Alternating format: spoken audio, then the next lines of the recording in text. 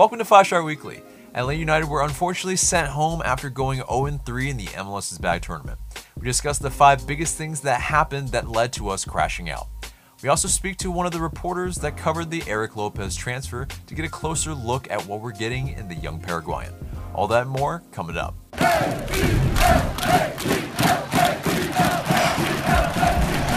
Welcome to the show, 5 Star fam. I'm AJ and this is Mark. And wherever it is you get your pods, subscribe, share, and leave us a good rating. This segment is sponsored by Thinking Man Tavern, a cozy Decatur neighborhood pub. Grab a tasty beverage from a wide variety of selections and a plate of something delicious from the menu. To go, check out Thinking Man Tavern. Follow our Twitch for new streams and surprises on Tuesdays and Thursdays starting at 9 p.m. on twitch.tv/ATLUTD FanTV. Atlanta United have been shut out in 400 consecutive minutes in all competitions. So let's get into the top 5 reasons why Atlanta United went out of the MLS's Bag tournament. The first one, number 5, is discipline issues. And Jake Mulroney with 2 yellows. And you have JJ Williams with a straight red. And also Franco Escobar doing his best to almost get sent off in the last match against the Columbus Crew. Pretty much leads to the reasons why. Mark, what are your thoughts on the discipline issues that we had throughout the 3 games? And, definitely big factor in match 2 against FC Cincy. Right, yeah. The Mulroney one, I think, is separate. That's just a fish out of water. We talked about this, right? That's kind of the risk you take when you put an attacking player in a kind of defensive position. I mean, I know wingbacks are supposed to get forward, but they also need to track back. And I think, particularly the second yellow, I think that was a little bit of Cincinnati just targeting him. And so, they go over the top. He does something silly. He does something I think a more experienced defender would not have done, and gets himself sent off. The J.J. Williams red is, I think, egregious, because he just joined the team. I mean, it's been a few months, but he, in terms of games, I think that was his debut for the team. And, he's a striker coming on, we need a goal. And instead he gets himself sent off and makes himself unavailable for the next match and probably 2 more matches if there's a season. And so, and I don't know what was going through Franco's head, man. I mean, it was infuriating to watch, because he did it multiple times. That ref, I think, was honestly a bit lenient. I don't know if I would have had as much patience with him, with Franco on that day. Yeah, indeed. I mean, it's just one of those things where, it's been something that I think, teams have been targeting, like you said earlier, and definitely it is, going in when Frank de Boer is saying pretty much that 3-4-3 looks like our best formation, and then you have guys that are playing positions that they really haven't played in their entire career. Well, yeah, it's obviously going to be issues when that occurs, and it's almost like a no-brainer that, yeah, of course the other team would target guys that haven't traditionally played that position. So, not surprising. But number 4 is defensive breakdowns. And, let's break down that, in the Columbus Crew 1-0 loss, the breakdown of the Luis Diaz chance. It's, it's very similar to the Florian Valot chance that, or the goal, rather, that, happened in the New York Red Bull match, where essentially, our center backs get pulled apart, and pretty much dragged over to the right side of our field. Mm-hmm. And, wing back is just, it's too far of a distance between, the left center back and that left wing back that, there's acres to run onto. And, Luis Diaz here is pretty much given almost an identical type of, look as Florian Valot, but not as clinical. I think, maybe the fact that they've, encountered that one time already, Brad Guzan knew what to do, maybe in that case of not committing to one side or another and kind of forcing him wide. But, it definitely is just kind of a microcosm of some of the defensive breakdowns that we had throughout the 3 matches. Yeah, and we go back to talking about targeting certain players. I think our left side in general was targeted, right? Because the Luis Diaz chance, that's theoretically where Mesa should be, or maybe Bello was caught up field versus Red Bulls. Again, like it was kind of down the middle, but like Miles is pulled to the right. Not, I think Mesa was either too far over or not far over enough. And then Bello again. Like I don't know if Bello's out of position, but it's one of those things where he's it's just there are a few players I think are caught out. And I think midfield as well. I think Adams, definitely. I think here is maybe just not in the right place positioning wise to be able to I think cover up the spaces because it was him on both of those. He started for both of the situations we're talking about. Mm-hmm. Right, and so it is one of those things where if Frank de Boer wants our players to play total football, then there is something to the effect of the players needing to know where the spaces are void and then where to fill in so that they can if a player goes up, they cover for that space.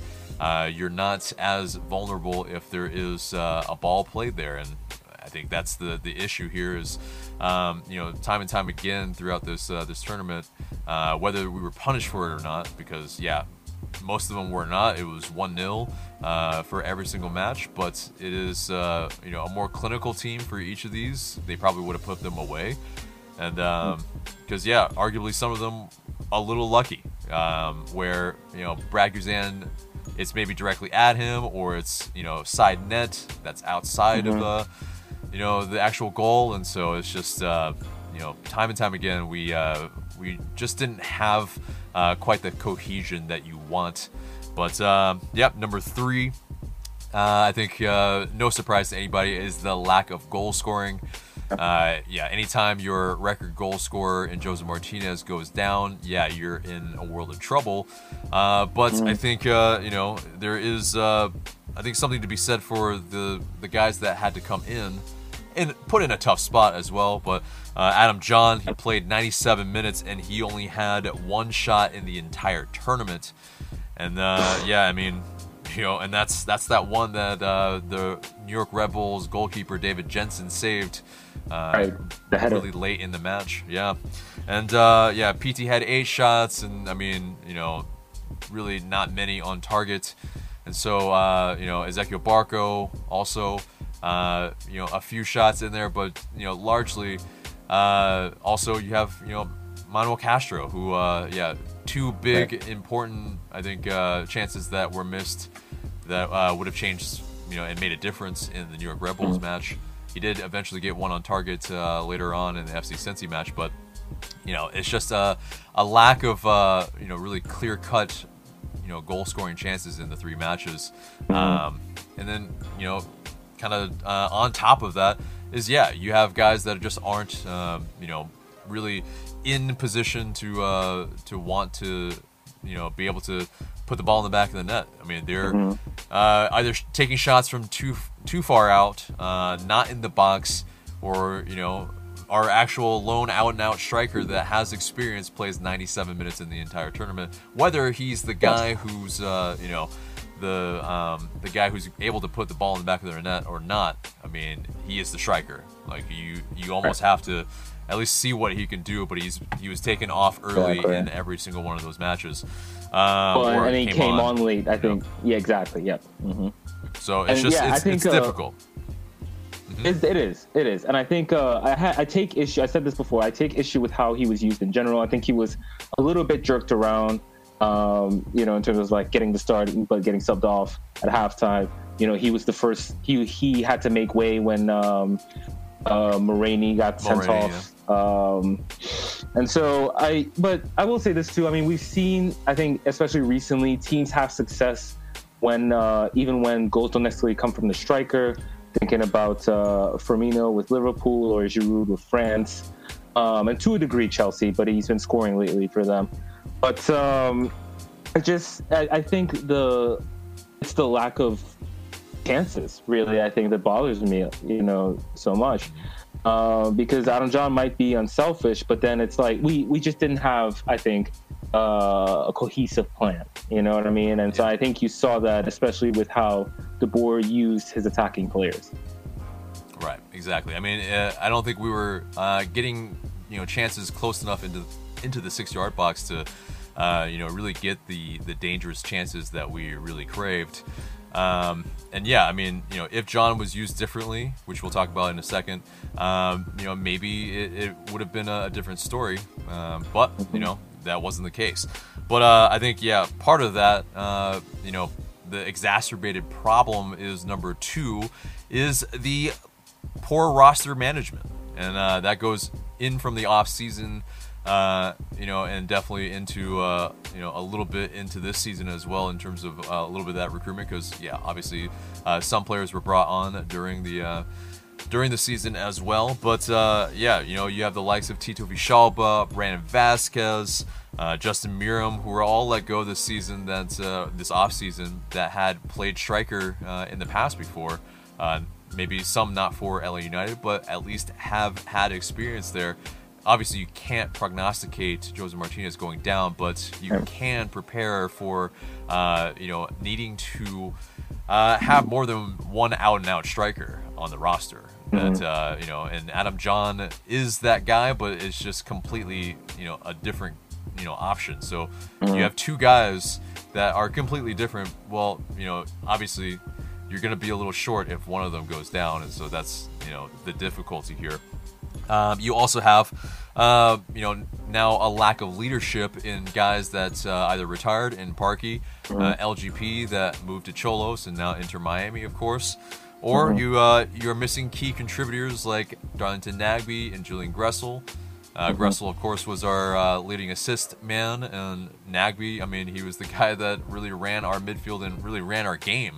To be frank, and so in turn we brought in a lot of potential, lots of inexperience, but definitely potential in Mateus Rossetto, Manuel Castro, Jake Mulroney, but that inexperience definitely, I think, plays a big part into kind of why we're out of the tournament. And Jake Mulroney, inexperienced wingback, and even an FC Cincy who we all going in think they're just gonna roll over for us, but they've gone on and beat New York Red Bull and went second into Group E. I mean, that's there's lots of surprises in this tournament, definitely in Group E at the very least even, but you have you still need time to gel in some of these pieces as well. Fernando Mesa and George Bello or Jake Mulroney on that left side. If we're playing a 3-man backline with wingbacks, it's going to be difficult if they don't have really any game time together, and especially in a George Bello with his inexperience. So, roster management, was that something, I think, for you that that was an issue going in? And so I think in terms of I think in terms of the players that came in, that were brought in, I think it's a bit of a mixed bag. And like you take each transfer by case basis. Like I think Rossetto definitely has potential. That definitely seemed to be one of our bigger transfers. Manuel Castro, he was on loan initially for 6 months, and then they ended up having to extend him just because they hadn't seen him play. But like it was always going to be a case of we wanted, a kind of a trial period, so to speak. I think Mulroney, left wing back depth. You could argue he's like the Breck Shea replacement or the Justin Miram replacement. Maybe he's not that good, but then at the same time, you do have George Bello there, who I'm glad he at least played. I think his inexperience may have shown at times, but I think that's the kind of thing you have to live with if you want to develop young players. Mesa seemed like a solid move. I thought early on in the season he was pretty good. I didn't think he had a great tournament, however. I thought Brooks Lennon was probably one of our better players in the tournament. I think he was a little bit unlucky considering some of the service he provided. But, you want to talk about roster turnover. I referenced Columbus in a tweet, but we can talk about Cincinnati. Just talk about turnover in general, right? Like, they had a tumultuous offseason. And then they had to, bring in a new coach kind of late in the game. But they showed that, they, it wasn't pretty, but they showed that they had a game plan, and they executed it well versus Atlanta and Red Bulls. So. Right. And I think that's definitely a maybe simplification of the game plan, for FC Cincy for sure, and, to a degree, New York Red Bull. That's, they know what their tactic and their style is. So, it's easier to implement than kind of the total football system that Frank de Boer likely wants to implement here. And it has been difficult each time, after either an off season or a long layoff in going into the MLS's back tournament. But so that leads us to number one, the tactical inflexibility, and that's definitely Frank de Boer kind of saying that he thinks the 3-4-3 matches best to the roster. But I vehemently disagree that that shape is getting the best out of not only the personnel but the way we're playing. And so I think at the very basis we lack someone in the middle to control possession and control the game, and that's in part due to Darlington Nagbe leaving, but also no one really playing that part. People shying away from the ball essentially, and you have Mo Adams that maybe just it's too tall of an order to ask him to do this. He's just not that type of player. Larry came in, showed some better awareness to always try to get on the ball, but still, he's 36 years old, so it's obviously was going to be really tough to ask him to start every match and play every single minute. And then, Rossetto not really played in the position there, even though he may have the ability. It's just one of those, when you only pick two midfielders, someone's going to be shorthand there in terms of who's not picked. And, Emerson Hyndman was said to be someone that's Frank de Boer, someone that he wants to be maybe playing that Nagbe role a little bit, but it's just we're too oftentimes outnumbered in the midfield. And I would have, like I've said in previous podcasts, that maybe a simplification of it in a 4-4-2 where, the wingers tuck in, maybe the fullbacks go up, and then you have, that kind of numerical advantage in midfield. Or even a 4-2-3-1 where, if John is the lone striker, there is that flexibility there where, if you can knock down those balls, kind of like a Giroud, maybe to a much lesser degree, obviously, but, someone, if he can at least hold it up and let, Barco, let PT run onto it, get past him a little bit, that way there's at least some dynamic in the attack. But for you, was there tactical inflexibility?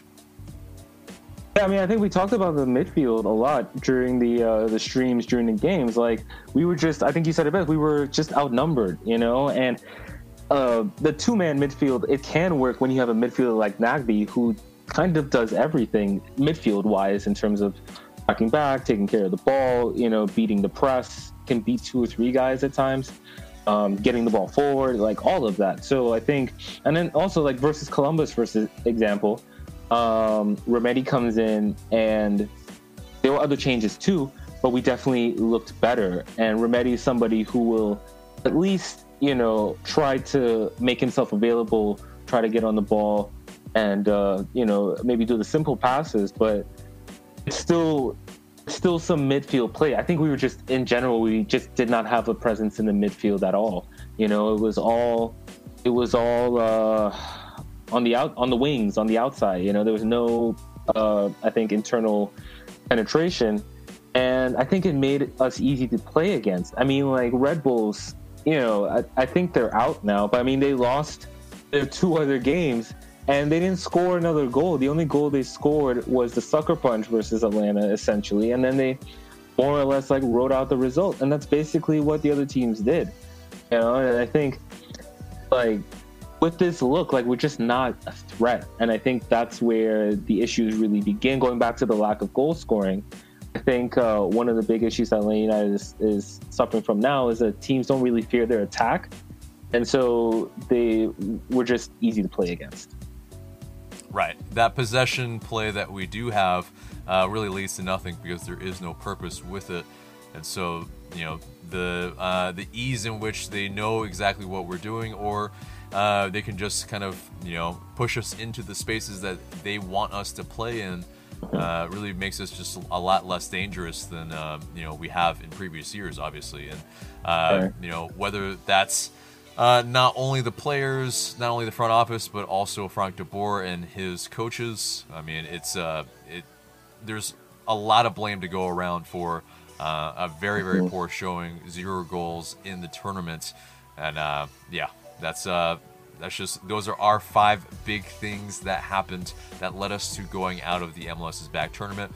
Of course, there are more, but you let us know what your thoughts are on that in the comments below. But so let's get into the match review itself of the Columbus Crew match, and we'll kind of very quickly go through this because it's obviously it's almost punishment almost to relive it in a sense. But I mean, essentially, for Columbus Crew, they were controlling the match very, very early, and a 19 pass sequence allows them to slice us open to where, a deflected ball hits the back of our net, and they're up 1-0, and we pretty much essentially can't muster up very many chances in the first half at all. But in the second half, after you make some changes at halftime, you see some more kind of energy, you see some more just throwing men forward, taking risks, and that's, I think, what made us at least look somewhat decent in the second half. John Gallagher played left center back, and just brought a real fight that we hadn't seen in the tournament. And it's just something that from the Five Stripes, it's the Columbus Crew just kind of rolled us over, even though we kind of had some better statistics at the end of the day, but those statistics really mean nothing. In possession, if we have more, if we don't do anything with it, if we have more shots, if we don't really get shots inside the box in dangerous areas. So, I mean, in terms of largely on a whole, for you, the Columbus Crew match, you have like 1 or 2 quick thoughts? Yeah, I mean, there's improvement in the second half, but I think, maybe the manager deserves some credit for that. But I think what we saw consistently is that we just started off on the wrong foot. Cincinnati didn't score in the first half, but of course we were down a man. It just felt like the manager kept, it just always felt like an experiment. And it always felt like the first half of these games was like, okay, that didn't work. Let's now make some changes. But then there wasn't really flexibility in terms of the actual starting lineup. So, I think Columbus deserves all 3 points. I don't remember too many other chances that they created, but at the same time, there really was no urgency for them to win. They would have gotten through with the draw, or won the group rather with the draw. So, but they're able to hold on. They get the job done, I think. And also, they didn't even start Zelarian, who's arguably been their best player in the tournament. So I thought, Columbus looked impressive, and we just, we didn't muster much. Right. And it's even this, though, still, maybe a little unlucky in the sense that, their goalkeeper has 6 saves. I mean, though, none of the shots were really, I think, one would say, incredibly dangerous chances. But, and then, you have even more so, you have that kind of Wolverine X-Men type of looking at the photo of Jonathan Nagbe thing where you're missing Nagbe just incredibly so much because you see what he was able to do for them. I mean, he had, I believe, 100% pass completion, where he was just able to just play around us, and that's exactly what we're missing in our midfield. But I think No, I think in the 3 matches, I saw a stat where he basically misplaced 3 or 4 passes. So for the whole group stage, it was 98% completion. I mean, just ridiculous. Yeah, Yeah, I mean, and so also, I mean, looking at kind of the positional reports from who scored. I mean, basically, yeah, you see, Mo Adams kind of in the middle there, and also he's pretty much trying to man mark Jonathan Nagbe to really no avail here, obviously. But you also see on a 23 map here showing how the left center central midfielder and the right central midfielder are pretty much pulled apart completely, and there's just no one really taking the onus to really kind of dictate the play, collect the ball from the center backs, and really link the lines. And you just don't see it at all, and that's really that Nagbe sized hole that we have in our midfield. But again, if we can bring just another midfielder in, tuck in the wing mirrors, and push up maybe one of the fullbacks, it allows us to have that numerical advantage and have a little bit of dynamic in our attack that I think we sorely needed in this tournament. Just varying tactics would have been incredible, but that is part of kind of the bigger picture of last season. LGP and others in the locker room, you heard about the just them really taking over that mindset of, okay, we need change, we can't continue to play early on in the season like we were. We want to play in a more swashbuckling way, and you saw the kind of run of results in about that 6 week time. When we won the U.S. Open Cup and won the Campeones Cup, and you saw a lot of risk taking. You saw more dangerous play from us. But then early on this season, it kind of reverts back to that 3-4-3 that we saw early on last season. A little bit more methodical, a little bit more risk averse, and you have gripes from fans that are kind of mirroring parallel situations to last year, where they want Frank de Boer out. So for you, where do you stand so far in all of this kind of what's going on within the team? Do the Frank de Boer out people have validity? Do the Frank de Boer in crowd have validity? Like, where do you stand? Yeah, sorry, I just got distracted. I'm not completely off the Frank de Boer train, but I'm looking for my exit, I think. It's just that he's been in the job for a year and a half now. And what I really compare him to, I think, for me, is like other coaches who've been in with their teams in a similar timeline and where they are. Like I look at Caleb Porter with Columbus, or I mentioned Stam, who's been in the job for a shorter time. And it just he's constantly changing, and he's constantly tinkering, but at the same time, like it seems like he can be a little stubborn in terms of the tactics. I mean, like, I just don't understand why we continued with some of the things that we did, like the 3-4-3, so I think De Boer has a lot to do, and I think that if he is in place at the beginning of 2021, his seat should at least be warm. If there is any season left and the team continues playing terribly, I do think he should be let go, because this team is too talented to look as poor as they do. Like, people talk about like Atlanta always struggles without Joseph, but that really wasn't the case in 2017, and even 2018, I remember Tata and Joseph's going after the goal record, and people, journalists tried to ask Tata if the team depends on Joseph or overly depends on Joseph, and his response was, well, it's still a team game, you know what I mean? Like, most players touch the ball, they move the ball around, and essentially it does become feeded to Joseph, but there were always opportunities for other players to score. I mean, we saw that in the 2018 playoffs, right? It wasn't just Joseph that scored. So, I need to see I think the manager's got to do better with the team that he has. I think some of the newer players, like I'm thinking like Josetu. I guess we'll see if how much John plays with Lopez coming in.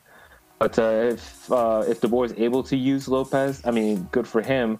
But then again, like this is another kind of a big transfer, right? And so if he flops or if he starts off not looking so great, then I think that puts even more pressure on the manager, because then it's like, I've said this before, like PD, Barco are inconsistent at best under De Boer, and other players really don't look as good as they have before. And then you have like a player like Rometty, who's just being kind of frozen out, even though he was an important player for us before. So it's just like, yes, individual players have to take responsibility, but I think a lot of these things point back to the manager.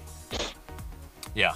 I mean, and, there is, arguments of like, okay, so, in our great spell last season, yes, we were essentially one match away from the MLS Cup final, with the 2 trophies, with almost getting to the MLS Cup final, there is that leeway that, he should be given. But I think for me, it's also, you look at it kind of not in a microcosm and not only in a, I guess, microscope, in a tunnel, whatever it is.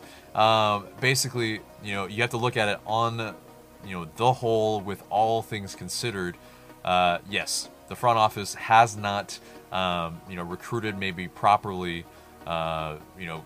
Like for like talent has not been there in terms of the replacements. Mm-hmm. In terms of that play, it obviously looked very, very attacking and dangerous during that kind of 6-week period. But beyond that, it looked a little lackluster in a lot of degrees, where you wanted something else. You wanted them to try different things. And so, if Frank De Boer, for me, if he doesn't change things very quickly, his seat does get very, very hot very, very quickly. But it still is. We're in the middle of a pandemic. You have, it's only three matches in MLS's back tournament that, we didn't score, but it also is, you had a lot of crazy things happening in that tournament. It doesn't excuse our very poor performance, but it really does. I think needs to be looked at as everything. And so he's had a lot of hurdles to kind of go through. Joseph being down, lots of things in his way to be able to to get the team playing at their best. But I think what's telling is if we do have a regular season, that's really, I think, he's coaching for his job in the rest of, this season. So if There's, he can... two things. Sorry, go ahead. Yeah, go ahead. Sorry, I didn't mean to cut you off. But there are two things, I think, specifically that with De Boer that I do take issue with. One thing, he came in with the reputation of being a defensive-minded kind of coach. I wanted to see how he would improve the defense. In my opinion, he is not. Like, I think he's made us more vulnerable in the back, and I think it's a combination of the play being slow. I think at times our positioning might be aggressive, but then it ends up that these players are just out of position for the counterattack. And it's like what I said before. Just teams just know how to play us. And so, I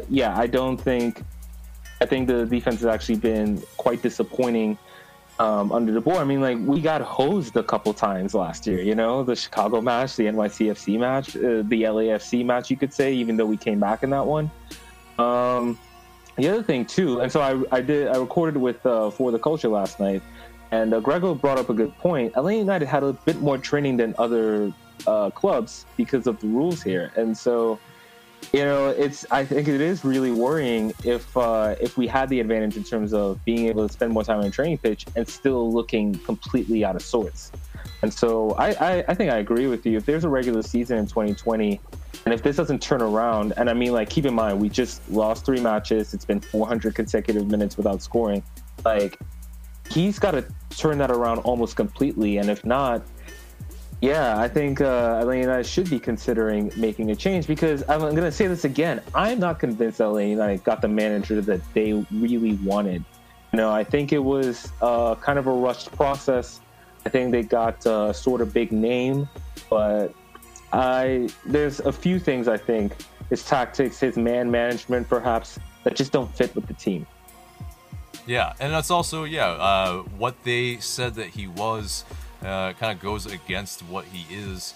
They also said that, it's going to be evolution, not revolution. And right. I mean, so far it looks like he's trying to, implement his thing and not go with kind of what's been working for us in a very swashbuckling attack where, the risk taking that we do have is just not there. We are very, very, really averse to wanting to playing into dangerous areas, throwing men forward. It's just something that seems like that's Frank de Boer not wanting the team to do, and so yeah, I mean it absolutely is a lot to consider, but obviously a lot of people have their opinions. So let us know in the comments below what you think. But let's get into the post-match quotes for the Columbus Crew match and wrap this baby up. But essentially, he talked about changing the tactics during the game and how to fix this going forward. He said it's difficult. Maybe when we have a guy like Jeff Larentowicz on the pitch, he's a guy that can put guys in the right spot. Right now, we're not able to do that. I'm shouting from the side, but it's difficult. I think that's showing that lack of leadership that we're now missing because, Larry not on the pitch, that definitely doesn't help our already lack of leadership. Missing a Parky, missing an LGP, very vocal guys that, putting guys in the right places, in positions, in the spaces that they should be in, and it's an important part of this game. Speaking of shouting, I think we're definitely missing Joseph in that regard too. Yeah, I mean, I think that passion, that will to win is definitely missing from the pitch as well without Joseph Martinez. He said on his response to the fans questioning his status as a manager, he says, well, everybody is disappointed. I'm the first one who is disappointed. I only can say that I will always give my best, and I'm going to continue that until the end. I know that I can change the situation we have right now into a winning situation. We showed that last season when we started quite rusty. I'm convinced that with the players we have, we can really change this. If you can see the second half, that's what I want to see, and we will continue in that. He hasn't given up, which I think is a good sign, but it is still, you have very, I think, harsh words here from Brad Guzan that are very real, I think, but also kind of mirror what an LGP said in yesteryear. He said, on what does the work consist of in the future? Brad Guzan said, you talk about identity in these 3 games and can even go back to the Club America game. That's not who we are as a club. That's not what we are about as a team. That's got to be changed. There's got to be some sort of change on the field. There's got to be communication, conversations, but there has to be a response to that. It can't just be talk, and then we get on the field and do the same thing we've been doing. This didn't just happen in 1 game. This has happened for 4 games. It's not good enough. Not good enough as individuals or as a group. There needs to be change. There needs to be conversations that take place. There has to be a different product shown on the field. So, I mean, I think it's very, I think, eerily reminiscent of, what LGP said, what Joseph Martinez said last year. And so hopefully this is the catalyst for us to, change it to a positive again and, get a good run of results when and if the regular season does happen. Lastly, Brooks Lennon, he also was asked about, that seat being hot for Frank de Boer. He said, I agree with Brad. What he said essentially is what he's saying here. We have to hold ourselves accountable. We can't blame other people. We have to hold ourselves accountable as players for what we put out on the pitch. And obviously in these 3 games, it wasn't good enough. we have to go back to the drawing board, and these decisions are decisions for us players, so we just need to keep moving forward. I mean, yeah, I think everyone's culpable here. I mean, a lot of performances were lacking. I think you can count on maybe one hand the players so far that have done well in the tournament / have improved under Frank de Boer. I mean, so like as you said, it is a little bit difficult to see who has really largely improved under the coach, but still he has that 4-year contract. He is 1.5 years in. Let's see what he can do. That the rest of the season, he's got his work cut out for him. But so anyway, that does it for the match review, and it gets us to the news this week. And Frank de Boer was asked about what is in store for this team after this tournament. He said, well, first the guys will have a couple of days off. That's normal since we've been in the bubble for a long time. Then we will start ramping up again and to be ready with what's going to happen. We don't know the plan of MLS right now, but we can still practice a lot of what we want, playing different systems and what we expect from them. We have enough time. I think we need the time to really train what we want to see and get confidence for when it starts up again. So, I mean, that's exactly what they need to be doing. So, you saw that. Yeah, the players are already back as well. They've been sharing on their IG stories. So it's hopefully this is a reflection period and also a kind of a refresher as well for them. But again, like if they're gonna have extended time on the training pitch, I expect to see an improvement. Indeed. So moving on, this is the big news that dropped today. Full transparency, we're filming this on a Thursday, but per a club email, essentially, LA United will be initially allowing 10,000 to 20,000 limited seat capacity inside Mercedes-Benz Stadium when the 2020 and if the 2020 season resumes. The matchday experience will be impacted with the safety in mind.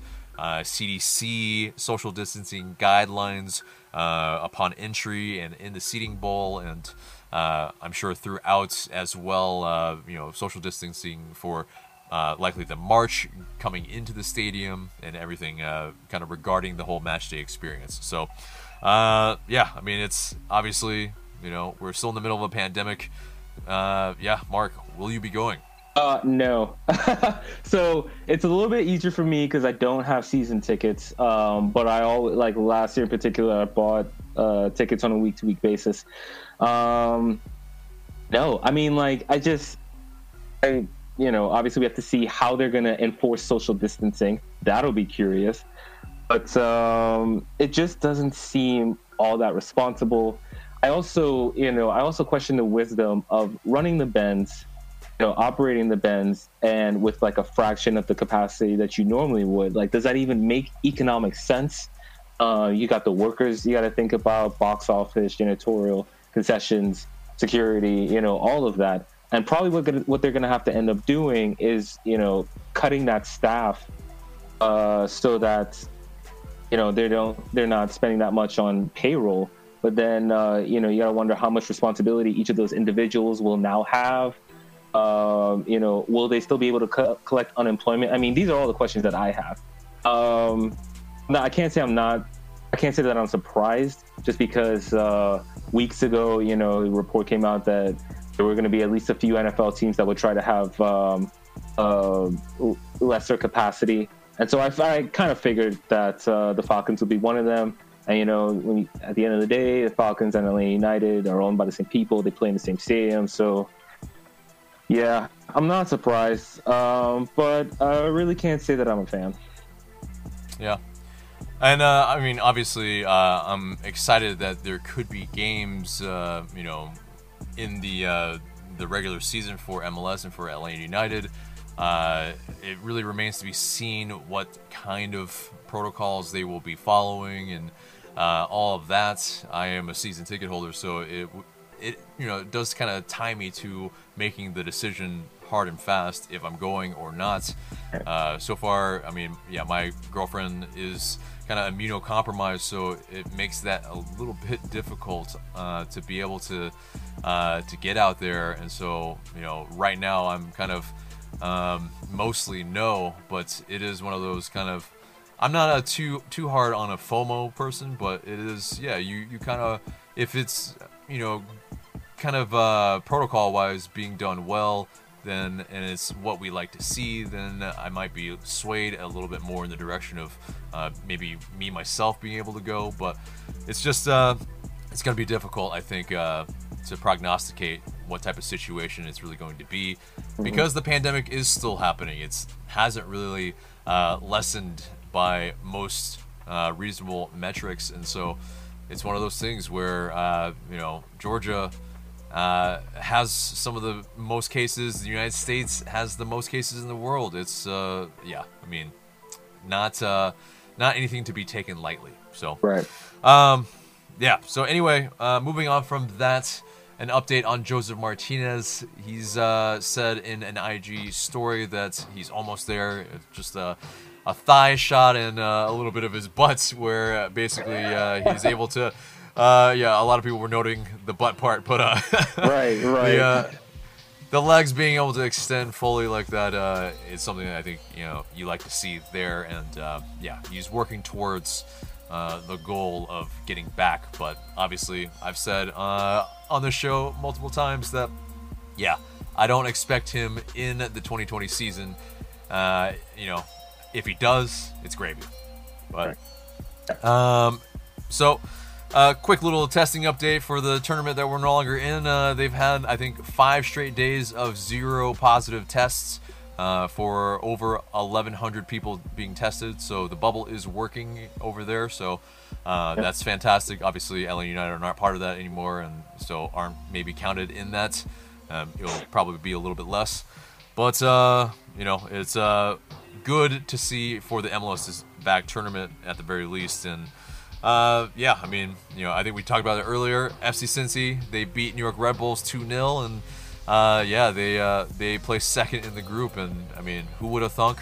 But congratulations to Brandon Vasquez and Greg Garza, both of them, part of FC Cincy, and so at the very least, that's good for them, for former Five Stripes, and of course Donington Nagbe with Columbus Crew. But I mean, he was directly involved in in putting us into our hole, so I'm maybe not going to congratulate him fully and too hard, but still much respect to Nagbe, of course. But so let's move on to Atlanta United 2. They earned their first point in the USL Championship season/playoff thing that they're doing. They had a 2-2 draw against Memphis 901. Coleman Gannon scored his first professional goal and had himself quite a hell of a game as well. As striker Jackson Conway scored his second goal in his second consecutive match. And so, the Twos are back in action on Friday. They're playing our old friend in Charleston Battery at their new temporary home in Patriots Point Soccer Complex in Charleston. So, good luck to them. And, lots of talent at LA United 2.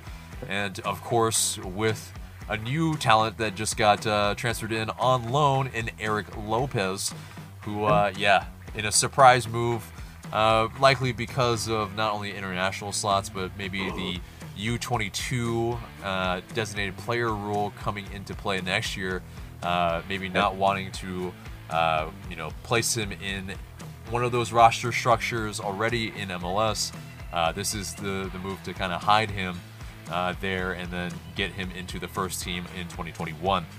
So, very interesting, obviously, the way they've done it. And Frank de Boer has also talked about wanting to play Lopez in the first team if there is some way that we can loan him from LA United 2, from his loan from Olympia. It's, MLS rules and USL rules are very complicated, so it'll remain to be seen if that can happen. I think it'll be interesting too, because Jackson Conway's been scoring, so do they both play? Will they compete for the job? So, but it's good to see that happening at the twos as well. It kind of goes to show you that there is some talent on that team. I hope they're able to I'm not sure what the format is. You said it's a tournament style. Tournament style, a little bit. Yeah. So hopefully they're able to advance. So we're chatting with Roberto Rojas of beIN Sports Social and Digital, and he's also a Paraguayan-American journalist who covered Eric Lopez's transfer to Atlanta United, as well as other notable ones regarding the Five Stripes, such as Miguel Almiron last year. Thank you for joining us, Roberto. No, thank you for having me. Really appreciate it. Yeah, man.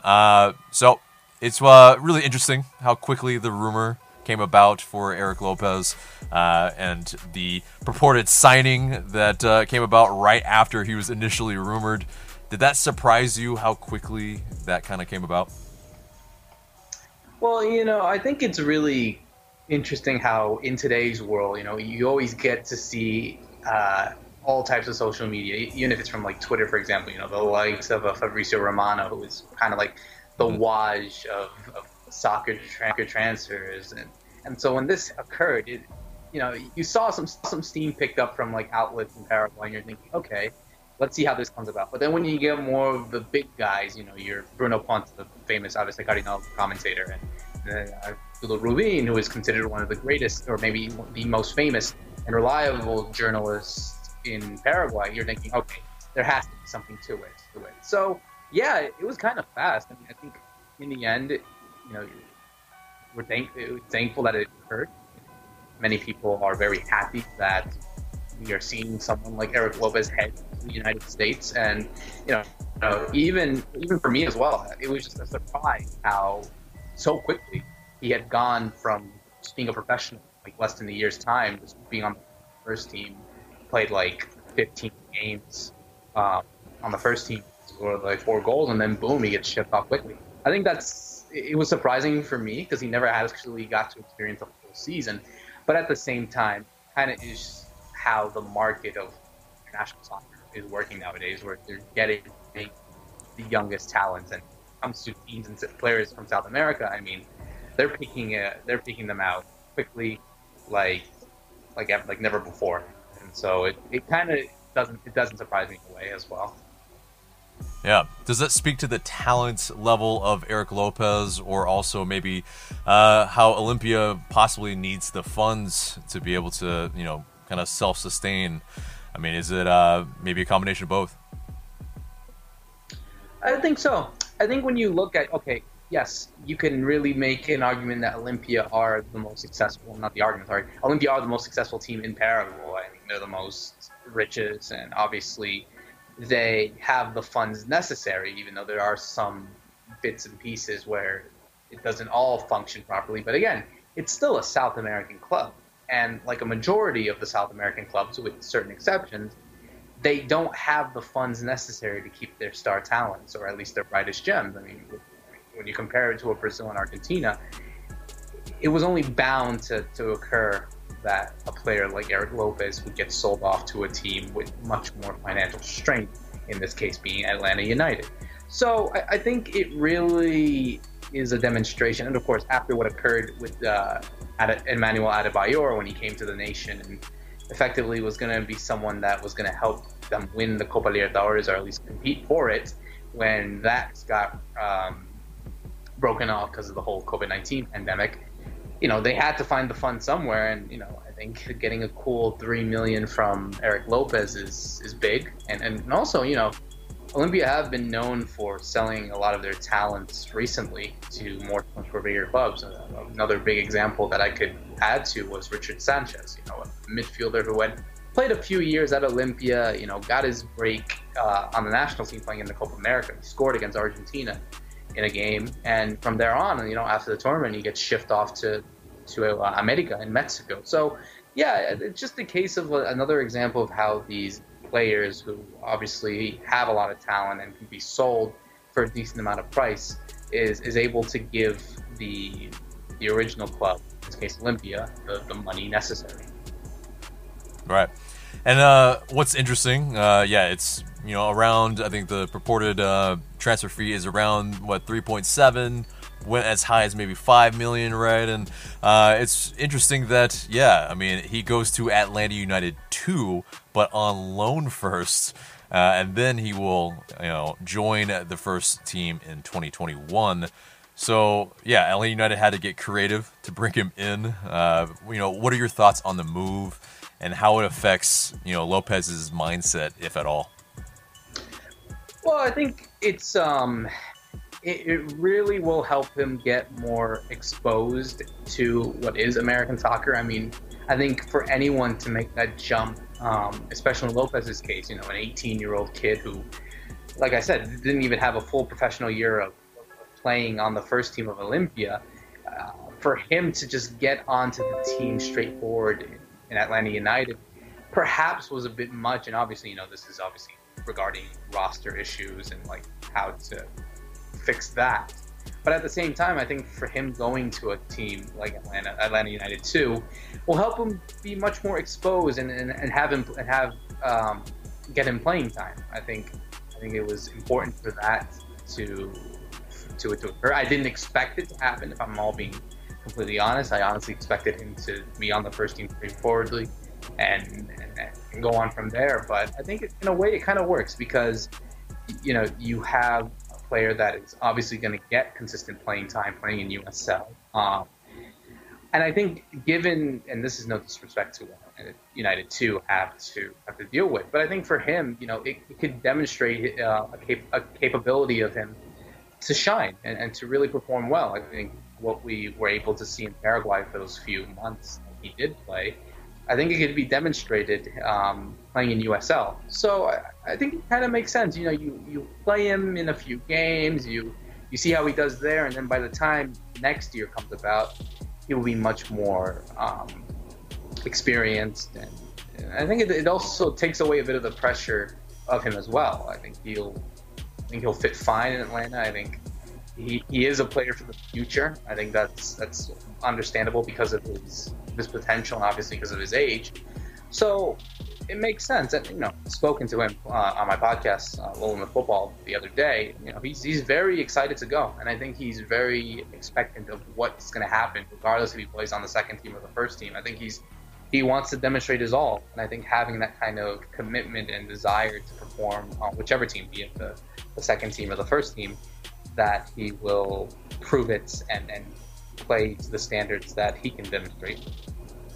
Right, and yeah, that was an awesome episode of Low Limit Football, and I mean, so speaking to Eric Lopez, what type of player and what type of person are Atlanta United getting after speaking to him, getting an impression of him, and obviously seeing him from afar? Well, I'll start with what you're going to get on the pitch. I think you're going to get someone that obviously has a lot of potential. I think given how quickly he broke through into the first team Olympia, and going back into what he was able to do. He was in the academy when he was a teenager, a young kid, and he captained the team. He scored obviously a bunch of goals, and I think you're getting someone that is very, very fast. I think he has good strength and balance, and he's not the tallest guy either. So that's a big advantage for someone that is 5'8", 5'9" at like 18 years old. But I think you're getting someone that is versatile on all fronts on the attack. Someone that can play as a winger, a second striker, or number 9, or even track back if needed to be. So yeah, I think you're really getting a player with a lot of good talents. Off the pitch, and obviously having spoken to him, I think you're really getting someone that is very disciplined. And not even speaking to him personally, but also speaking to those that are in his camp, in his area. He's really someone that is very disciplined, humble, always wants to get better in every way. I think my impression of him that he's a player that can really go a long way, and I think he really wants to prove something. I think the influence that someone like Miguel Almirón has had on him, to join Atlanta United, to go to MLS, I think is something that many young Paraguayans are looking at now. And this is not the case for just Paraguayans, but I think for young South Americans to go there and use that as a springboard to, give it a couple years, he's able to shine, follow the same path as Miguel did, and go to a European club, go to a top 5 league, and see what happens there. I think that's what Lopez wants, and I think that's his ambition. But yeah, as I've spoken to him, he's someone that obviously wants to get better. He said that the best is yet to come for him, and I think he has that ambition to obviously this is going way in front of perhaps expectation, but he wants to win. I think he proves that he's a winner, and he wants to be successful at Atlanta United. So on the pitch, you're getting someone that is talented on all fronts in the attack, be it pace, technicality, finishing, scoring. And off the pitch, you're getting someone that is very disciplined, very mature for his age, and just has that drive of wanting to win. So when you have the mix of both, and of course as someone who is also trying to get exposed to the culture of what is Atlanta United and what the United States has to offer and all of MLS, and obviously to learn the language as well, you're getting someone that really wants to be there and is proving why he's an Atlanta United player. Yeah, no, it sounds like we definitely are getting some type of player that we definitely need, definitely in this interim. But Frank de Boer wants to use him. The whole legalities of MLS structure and roster structure is something that will determine if he does or not. But yeah, anyway, let's get into what's going on into your world, Roberto. What do you have going on? Let us know where to find you, all that. Yeah, absolutely. Thank you again. But yeah, you could follow me on Twitter at Roberto Rojas97. I'm obviously, as I mentioned, the co-host of the Low in the Football podcast with Joe Usello, where every week we talk about everything that's going on in the world of football, be it MLS, be it anything in Europe, South America, whatever it may be. Obviously, you could listen to the interview that we had with Eric Lopez, which I think was the first outlet, I think, in any country to have spoken to him ever since joining Atlanta United. So it's it's been going good so far. I mean, obviously I'm doing stuff at beIN Sports as well, so keep an eye on what I'm doing there. And yeah, just follow me there on Twitter. I'm obviously talking about not just soccer, but obviously with other sports as well coming back. I mean, we got MLB back, we got the NBA back, and yeah, that's kind of in a nutshell. So check me out there, and obviously check out the podcast whenever you have the chance as well. Indeed, yes. Follow Roberto Rojas on Twitter. He is a definite must follow there. But Roberto, thank you so much for your time, and we'll chat with you later. Thank you so much to Roberto Rojas for his time. And lots of good insight on our new forward in Eric Lopez. So one last thing in the news is Jurgen Damm. He's been on his TikTok game again, and his centros or his crossing is the continuation of his story.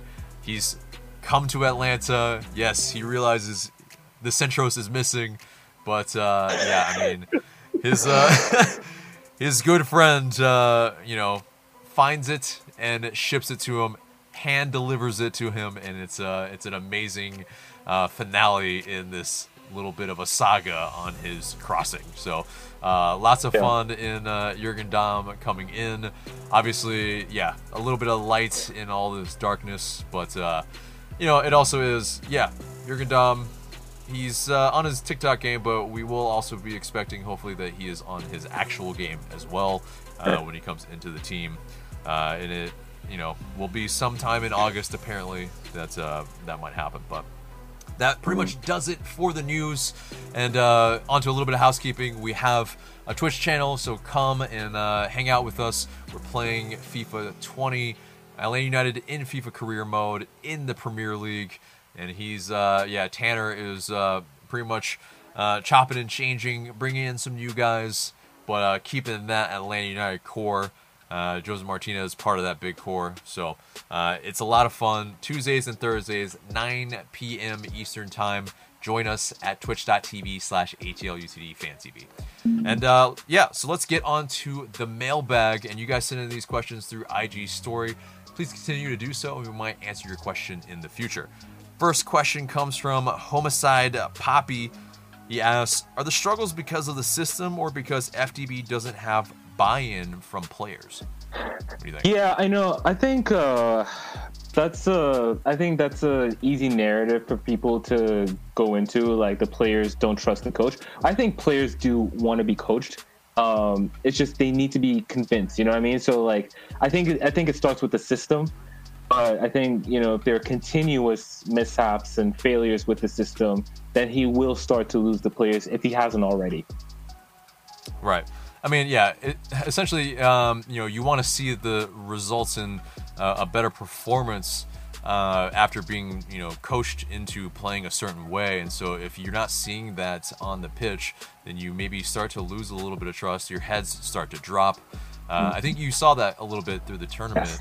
In that some of the players, maybe didn't track back or maybe didn't, follow a player after losing the ball or losing their man, and just kind of content and allowing things to kind of transpire. And that's, you guys, you kind of want guys to be accountable on the pitch for every single action. So next question comes from JohnLon07. When will Atlanta United leave the bubble? So, yeah, they've already left the bubble pretty much immediately after the tournament was over for them. And, you can even see from, the IG stories of Anton Walkes. They're already back in town. They're taking runs. They're back to kind of, the Atlanta life. And, it's obviously still very quarantined and, difficult. Next question comes from Stinky Tofu 90. Stinky Tofu 90. Probability of Villasanti Arzamendia rumors resurfacing anytime soon. Probability? So I don't know about, maybe like 25-30%. I will say, like, it does seem like we have a need for another midfielder, especially if the board's not going to trust Rometty. So Villasanti, I think, makes sense in that regard. Arzamendia is probably a little too expensive. I think also, they seem like they have depth, in terms of the quality at left back. Maybe that's another conversation. But I do think it's also time that we start trusting Dalot a little bit more, and at the very least see what he has.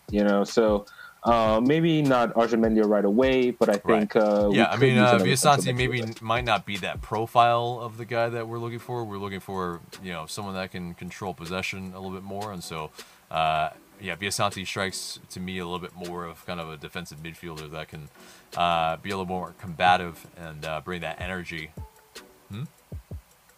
Although, I think you could argue that we have a need for that as well, because when you think of like pure defensive midfielders on the roster, I think of maybe Jefferson Renowitz. Eric Rometty plays that slightly in a role, but it's definitely he's wanting to get on the ball a little bit more, and maybe isn't as positionally disciplined all the time as we'd maybe want him to be.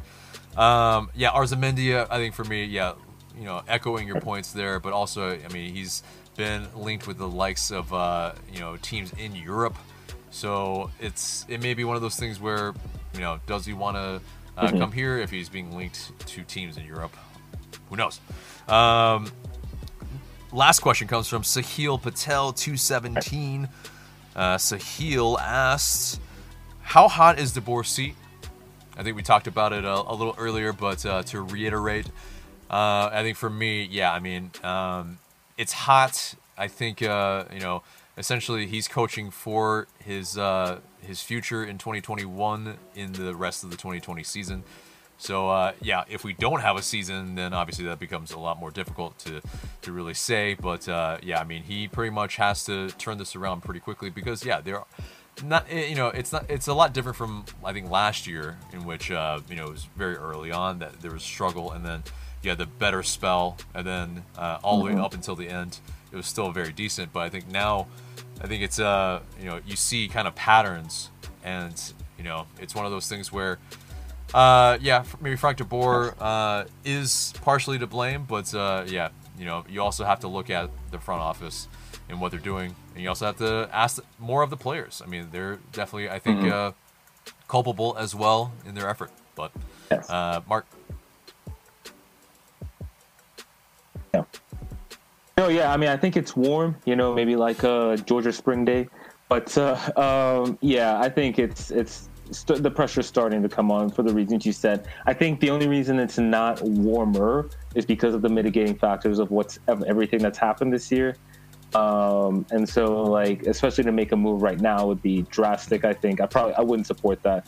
But we'll just have to see where we are in December. It's really all I can say. And that's what I mean. Job status. It's hot this season, but a decision will not be made, I believe, until the end of the season, barring a a pretty much winless regular season. I don't think that will happen. Yeah, if it was something like that, Crystal Palace type of form, there might be starting, really heavy whispers / shouting probably. But anyway, so that does it for the mailbag and pretty much the entire show, except for the question of the day. And the question of the day is, well, the news of the 10,000 to 20,000 capacity has come out. Will you be going to the games at the Benz? Let us know in the comments below. And that's it for us today. Remember to subscribe to us if you haven't already. Share this episode and leave us a review and rating so we can pop up higher in your rankings. And for Mark, I'm AJ. Thanks so much for listening.